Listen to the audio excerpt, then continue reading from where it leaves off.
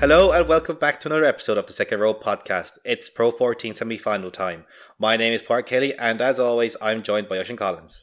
How are you? Before we get going, thanks to all of you who have tuned in for our debut season. We're available on Apple Podcasts, SoundCloud, Acast, Stitcher and all Android podcast apps. Thanks especially to those who've provided feedback, who've shared and liked the pod. You are brilliant. It really is helpful. And a special shout out to Darody or at Shop the Fuzz who listens all the way from Australia. I still want to find out who this Peruvian listener we have is. We miss you. So do I. If you're listening, contact us. Definitely. What have we got in the news this week? Lots going on actually. Lots of end of season transfer stuff from the Irish teams. Yeah, it's fairly impressive, but there's 21 players have re-signed for Leinster. Yeah, I saw that article. I mean, how many of those do you think they re-signed a couple of months ago, but they were like, nah, it'll be better news if we do it all at the same time? I'm pretty sure I've known about Furlong for a while anyway, but it's just amazing that they can keep so many fourth and fifth string players, whereas every year as a Connacht fan I'm like, oh my god, will we keep our first and second string? Yeah, although the one person Leinster couldn't keep a hang of was their coach. So Gervin Dempsey is off to Bath as their attack coach for next year. Yeah, I'm not really surprised. Like, since Lancaster's arrival, the writing's kind of been on the wall for him. Like, has it Lancaster been doing the attack coach to some degree anyway there?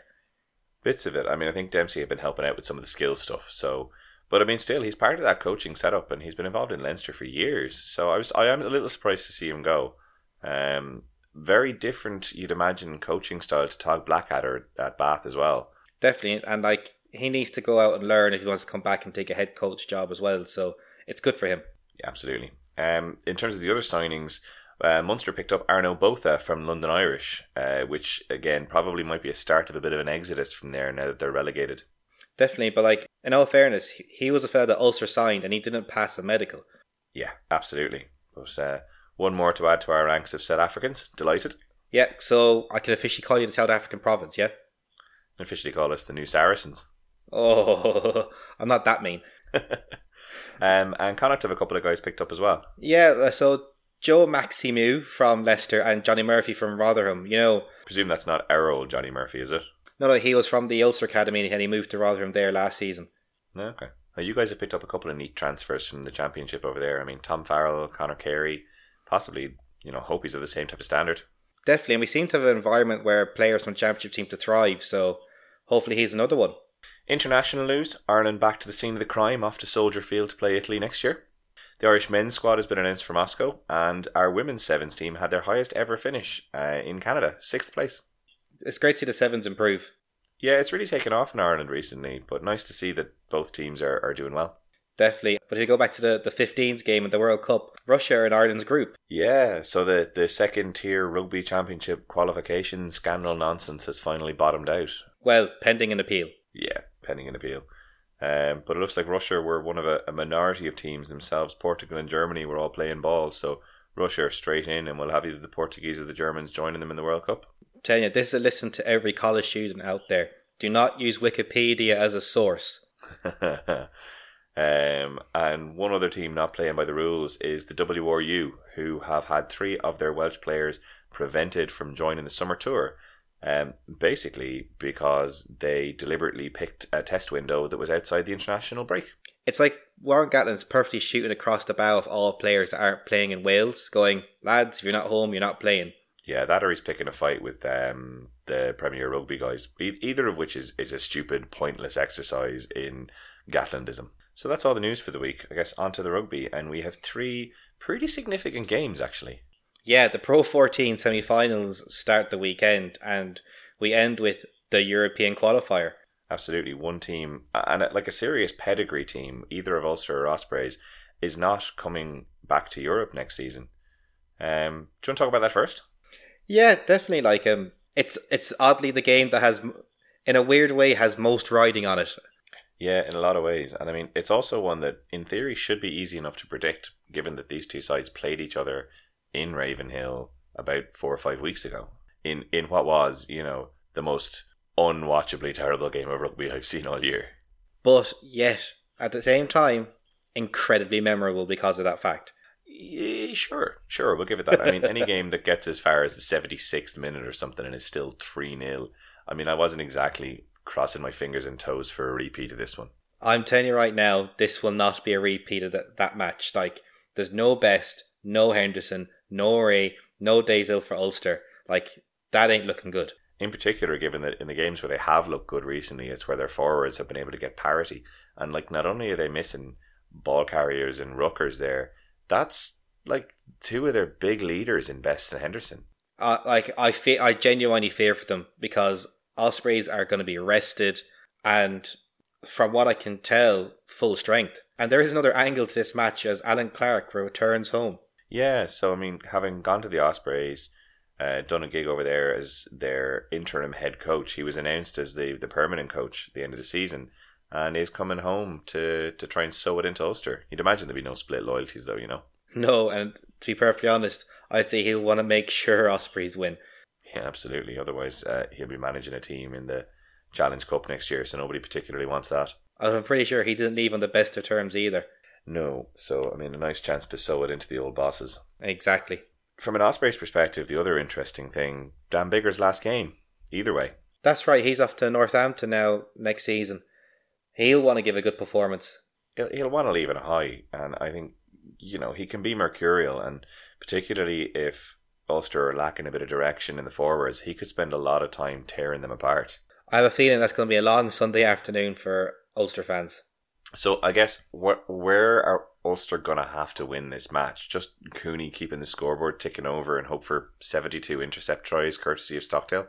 That's if Cooney starts, to be perfectly honest. And yeah, right there is the crux of it. Yeah, I mean, McPhillips has had a good season, but without the steadying influence of Cooney inside him, he just hasn't been the same type of player. The back line are great, they can produce magic, etc., etc. But from my perspective, I would think this could be the Ospreys coming away with a scalp here. That's fair. I kind of agree.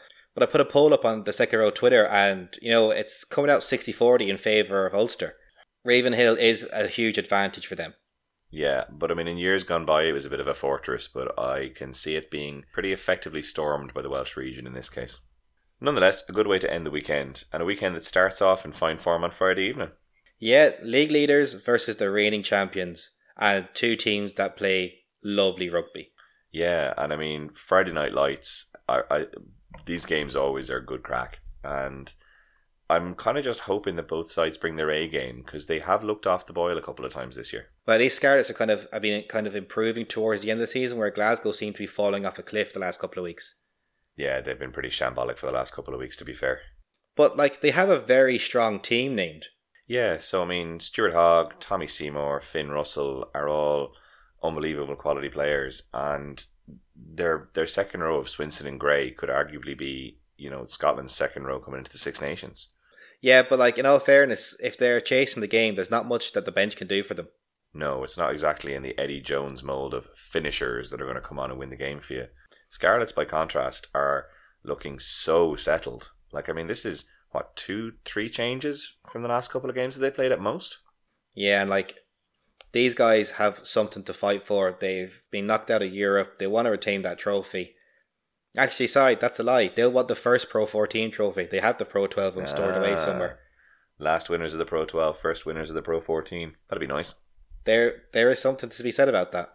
Yeah, I suppose the only big change to that team is that Lee Halfpenny is going to miss it through injury. Yeah, and his ability to keep a scoreboard ticking over if this turns into a dogfight will be missed.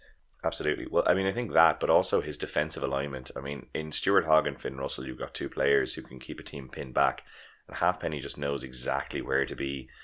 His defensive positioning is one of the best in the game. So missing that, I think, might be the biggest loss. But they do then get Johnny McNichol's counter-attacking back into the play. Which, to some degree, makes Hogg and Seymour really need to have their kicking game on point, because any loose kicks, they will be punished. They could be chewed up. I mean, you've got a back three there of Pridey, Evans and McNichol who are capable of doing damage. And to be fair to Rhys Patchell, you'll see him dropping back, I think, in defence as well sometimes. And his goal kicking hasn't been too shabby this year either. No, not at all. And in all fairness, you're talking about the back three, Evans is on a run of form of his life at the moment. Yeah, I mean, I'm just looking for another glorious moment like that try he got against the Cheetahs. That would be savage. And you go through the Scarlets pack, what more can be said about Byrne at this stage? You know, Shingler, Barkley, great players. But no, it's funny. I mean, that Scarlets team, basically it's been the same 1 through 13 for the last couple of games. So you'd have to imagine they've got their heads exactly where they need them. Yeah, and our poll on the second row kind of agrees with that assessment. Like 70-30 favour Scarlets to win this match, and that's... Which is mad, because you'd presume it's more of a 50-50, could go either way, but it looks like our loyal listeners and followers are of the same mind as me anyway. I can't see Glasgow getting up for this. No, I'm the same. I just thought they just haven't been playing well enough leading up to this to kind of turn it on right now, whereas at least Scarlets have been building and haven't been putting in performances. Yep, 100%. So then we come to the big game of the weekend, the Irish Derby. The big game in the smaller stadium. I knew you were going to say that. Yeah, the stadium and the ticketing for this has been a bit of a mess, I think. And there's another snarky article on one of the websites this week about how the greatest fans in the world are turning down tickets. Like, I mean, just to play out what actually happened, Leinster originally allocated, and again, because that's what the rules of the Pro 14 are, like 25% of the RDS capacity. All Munster season ticket holders were put in a lottery unless you had like joint tickets. And then by the time Munster eventually got an additional allocation for Leinster, I mean, I know where I got my tickets from, which is through friends of mine who were Leinster fans. So I don't know. I think it's a bit disingenuous, to be honest. We'll see how many red jerseys and blue jerseys turn up on Saturday.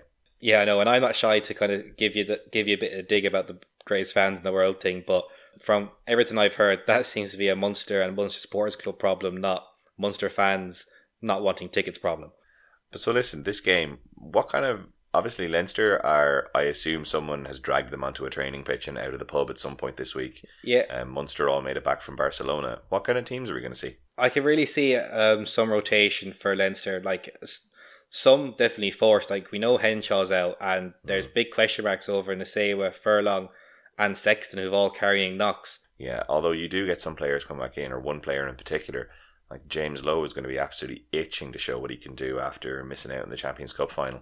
Definitely. I wonder, do you give Fardy the weekend off and so you can still have Park on the bench? Like Scott Fardy is just such an influential player, and particularly if they want to give Big Dev a rest, you could see Scott Fardy coming in and filling a role in the second row. So it's tough to do the maths on it, you know. You know, it's like my heart bleeds for Leo. Oh, how can I put all these players on the pitch at the same time?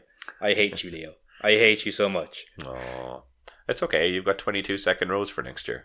No, we only have 7. Well, 8 if you include Copeland as second row cover, for like some people do for some reason.